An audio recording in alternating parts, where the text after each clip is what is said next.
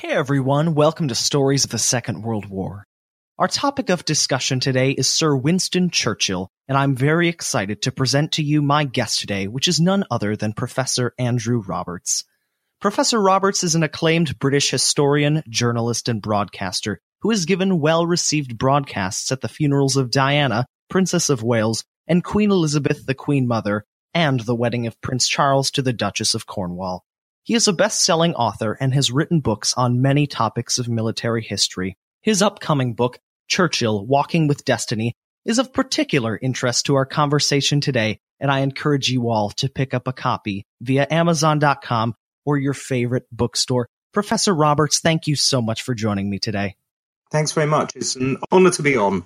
Winston Churchill is undoubtedly one of the most influential figures in the involvement of the Second World War.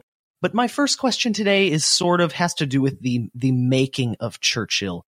You know, what pre-World War II events defined his character, turning him into the great leader that he eventually came? Perhaps occurrences during the First World War, or even in his teenage years and his early military career. Well, he'd, of course, fought in 5 wars before the Second World War on 4 continents. So he had a deep involvement in war. He knew what it was about. He had commanded men in battle personally. But he'd also, in the First World War, been in charge of the Ministry of Munitions, which employed 2.5 million people. And so he understood the organizational aspects of war as well. When he became Prime Minister in May 1940, said that I felt as if I were walking with destiny, and that all my past life has been but a preparation for this hour and for this trial. And in many ways, it was indeed.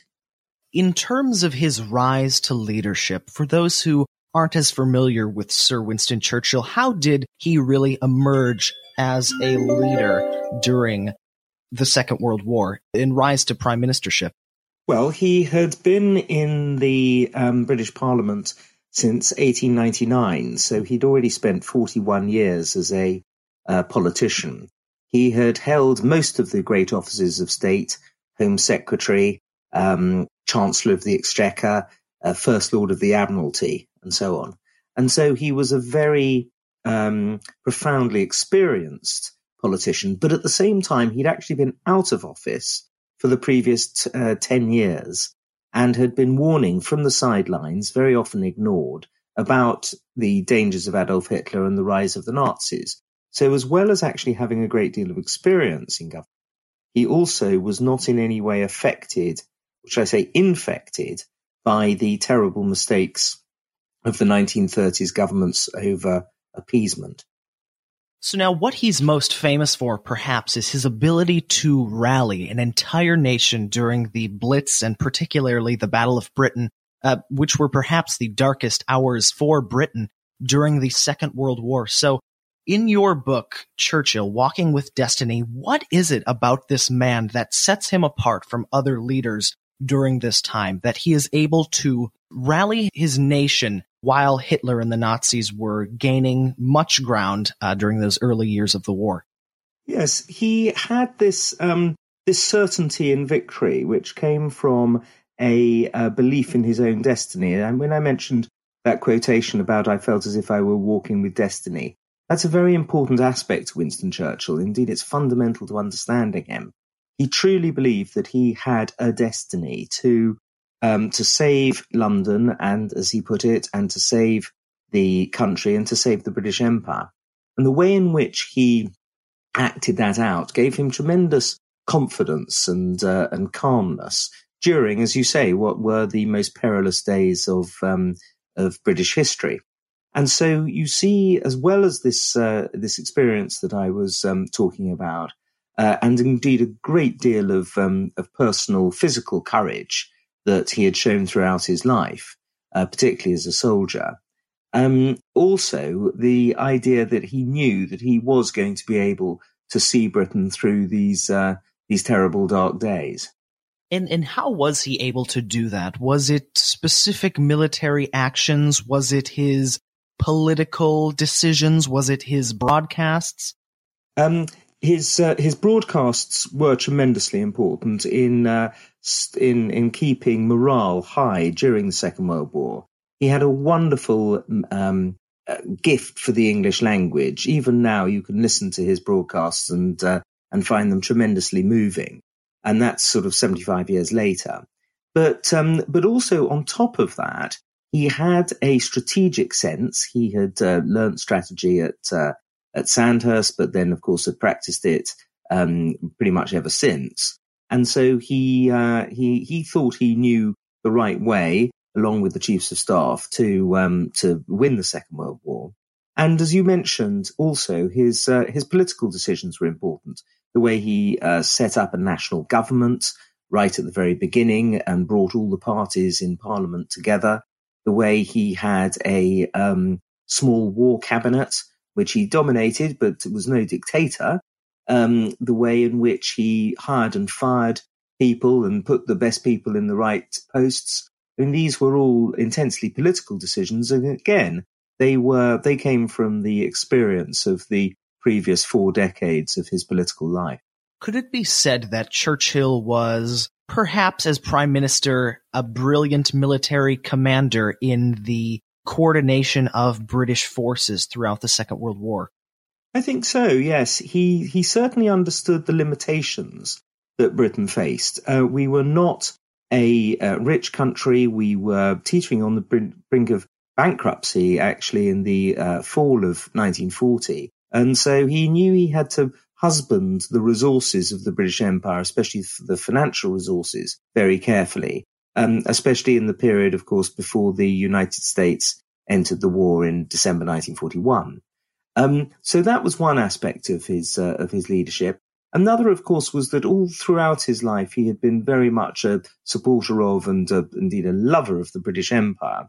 And the help that the British Empire, especially Canada, Australia and New Zealand and India, gave to Britain in those dark days was absolutely essential. And the way in which he managed to bring all of those together too was something that was a important aspect of his strategic leadership. Indeed. Now, one of the things that has been, unfortunately, there's been sort of this surgence of hatred of Sir Winston Churchill. Many people are depicting him not as a hero, but perhaps one of the greatest villains of history. Now, in my personal opinion, most of these arguments are very ahistorical, but perhaps could you address some of the misconceptions or just myths that people have bought into about Churchill and why they are simply not true, and perhaps some of them are true? No, I don't think that any of them are true, but I think that they say a lot more about modern concepts of identity politics than they do about the late 19th century in which he was born. They're based very much on his belief in racial hierarchies, the neo-Darwinian theory that non-white races were not just separate, but actually less advanced than white races, which, of course, we know to be obscene and ludicrous. You have to remember that Charles Darwin was still alive when Churchill was at school, and that people believe that to be a scientific fact, however absurd that might seem today. And so what they do is to place this belief in neo-Darwinism into an overall theory of Churchill, which makes him out to be a vicious racist rather like Adolf Hitler was a vicious racist, and so they ascribe every bad thing that happened during the British Empire to Winston Churchill, even though very often, such as with the Amritsar massacre of 1919, he was actually virulently opposed to it and denounced the person responsible for it, and said that it was a heinous act of terrorism. So all in all, it was something that that is essentially ahistorical. What do you think are some of Churchill's greatest moments during his life, the moments that he is really able to shine at his brightest and his leadership is at its best? I think that the moment at the beginning of the Great War, the First World War, when he was First Lord of the Admiralty. And he made sure that the Grand Fleet, the British Royal Navy, major fleet, was ready for action as soon as that war broke out. So there was no danger of the German High Seas Fleet attacking and winning an early victory in that war, which, of course, could have happened had the Royal Navy been less prepared. That's the first one.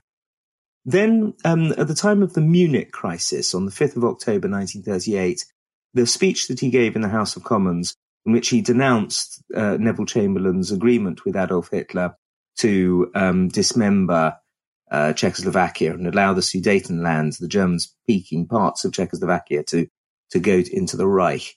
That was another one of the great moments of his life. Then, of course, during the actual Second World War itself, the moment in May 1940 when he prevented the Foreign Secretary, Lord Halifax, from entering into peace negotiations with Hitler, even though Hitler had very clearly won the war in the West at that time, I think is tremendously important. And then there are a whole series during the war itself, at the time of the German invasion of Russia, at the time that the Japanese attacked America at Pearl Harbor, in 1942 when he persuaded the Americans of the Mediterranean strategy, and then the successes of that Mediterranean strategy, especially in North Africa and Sicily. And then you see him in an almost equally great role at the time of the D-Day landings, and also at the ultimate victory in Europe. So these are moments really that will live forever, as long as anyone is interested in freedom, certainly, and so long as the English-speaking peoples survive. I think all of those moments will be ones where we thank our lucky stars that we had somebody like Winston Churchill there at the time. Now I'm curious, how did the other leaders of the major nations during the Second World War view Churchill, and how did the British public view Churchill? They admired his leadership, but of course they had very different views about him vis-à-vis their own countries. Stalin certainly never trusted Churchill. He should have, actually. Churchill wasn't attempting to pull any tricks on Stalin, but Stalin was a deeply paranoid individual who always was certain that, in his words, my pocket is about to be picked by Churchill and Roosevelt. President Roosevelt initially started off rather doubtful about Churchill. He believed that he was possibly a drunk, and therefore he sent over his friend Harry Hopkins to find out whether Churchill was a drunk and whether or not Churchill had got his finger on the pulse. And when Harry Hopkins very soon established that actually Churchill was a magnificent leader and certainly not an alcoholic, that led Roosevelt to be able to exhale a good deal, and of course they then made great friends together when Churchill came over to visit Roosevelt in the White House in December 1941.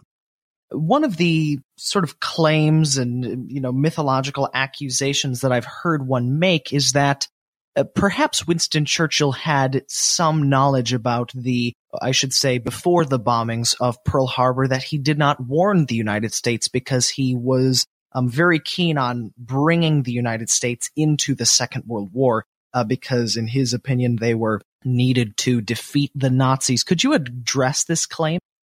It's entirely untrue. It's one of the very many myths about Winston Churchill. There are dozens of them, scores of them. And as an important person in the 20th century, of course, you'd expect somebody to have a lot of myths invented about them. And this is one of the more vicious ones. The very fact is that if Churchill had known about the attack on Pearl Harbor, he would have warned Roosevelt about it. It didn't take the actual attack to be a casus belli. If the Japanese were sending a huge fleet towards Pearl Harbor, it wouldn't have needed the actual attack on Pearl Harbor to to have brought the Americans into the war. So the idea that he would also have stood by and allowed 3,000 Americans to be killed unnecessarily is a disgraceful slur on the name of a very great man, a lover of America, a gentleman, and somebody who would never for a moment have put up with that kind of thing. Also, if you look at the evidence that is presented for this incredibly flimsy theory, it doesn't stand up for a moment. So in the process of writing your book, Churchill, Walking with Destiny, what sort of research have you spent your time conducting that you have found to be just absolutely inspiring and fascinating about Churchill? Well, I've been writing about Winston Churchill now for 30 years. My first book, which I started researching in 1988, was a biography of Winston Churchill's first Foreign Secretary, Lord Halifax. And so I've been, and since then I've reviewed many hundreds of books on Churchill. I've written 5 books with Churchill in the title or the subtitle. So I'm very conversant really with the works of Winston Churchill. He himself spoke 5.2 million words and he wrote 6.1 million, more than Dickens and Shakespeare combined. And so you have an enormous body of work as well as a great amount of new sources that have come out in the last 10 years, including 41 sets of papers that have been deposited at the Churchill College in Churchill College, Cambridge, which is a wonderful archive and one that now has all these extra papers that have been deposited since the last major life of Churchill, which means that on pretty much every page of my book, there's something that appears that has never appeared in a biography of Churchill before. And so there's this great cornucopia of new sources, including the very major one that Her Majesty the Queen asked me, or allowed me, should I say, to be the first Churchill biographer to work on her father, King George VI's diaries. And this has been a superb new source, owing to the fact that the King and Churchill had lunch together every Tuesday during the Second World War, and the King trusted his Prime Minister, and certainly Churchill trusted the King. He told him about secrets such as the ultra secret, the nuclear secrets. He told him who he was going to be hiring and firing, and he told him about attacks that were going to be taking place. And so they created a very strong bond. Unfortunately, the King, after each of these meetings, sat down and wrote down everything Churchill said. So we have a new insight into Churchill's hopes and fears and aperçus and gags and the rest. And there are many other such sources. The verbatim accounts of the Cabinet War records, the diaries of Ivan Maisky, the Soviet ambassador, many other sources such as that. So actually, it's the surprising thing for me really was quite how much new there is to say about Churchill, considering that there are already 1,009 biographies of him. Now, my last question to you is this, and it again has to do with the Second World War, but at the beginning of World War II and even pre-1939, the British leadership, whether it be the Prime Minister at the time or Edward VIII of Windsor, they seem to be taking these sort of incompetent, or some might even say pacifist, approaches to dealing with Hitler's rise to power and his invasions and the subsequent rise of the Nazis. But what was different about Churchill? Why was he sort of the lone wolf, the only one to take this sort of attitude with Hitler? I think it stems from 3 things that allowed him to be really the not only the most important, but actually virtually the only major Tory politician to warn against the Nazis. The first was his philo-Semitism. He liked Jews. He'd grown up with Jews. He had gone on holiday with Jews. His father liked Jews. This is not something that can be taken for granted in the upper classes of late Victorian England, most of which, frankly, were anti-Semitic. And so to be a Zionist like he was. He was, of course, a supporter of the Balfour Declaration in November 1917, and somebody who thought that the Jews gave the world its and civilization its ethics, gave him really an early warning system when it came to Hitler and the Nazis that an awful lot of other politicians of the day didn't have. The second thing is his love of and understanding of history. He was able to put Hitler in the long continuum of people who had attempted to hegemonize Europe.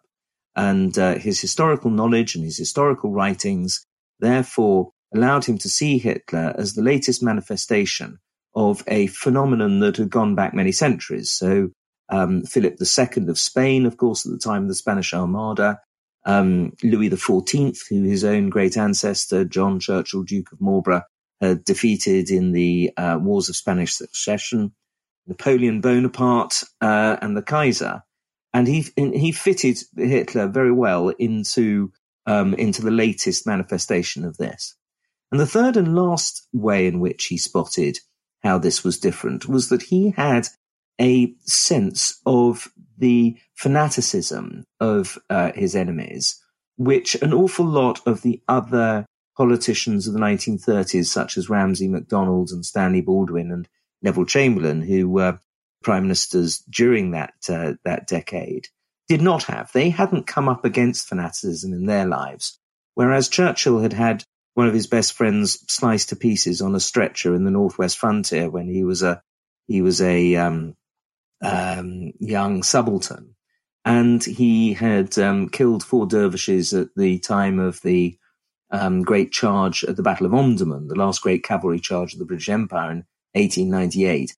In these cases, of course, it was Islamic fundamentalist fanaticism, but he was able to see the Nazis as not being unlike that, and this also, therefore, allowed him to have an insight into what Hitler was truly like, which was denied an awful lot of his contemporaries. How fascinating. Well, it's been wonderful having you on the show, Professor Roberts. I encourage you all listening to go purchase a copy of Churchill Walking with Destiny. It is a splendid book, and I highly, highly recommend it. But Professor Roberts, thank you so much for joining me today. Thank you so much, Noah. It's been a delight.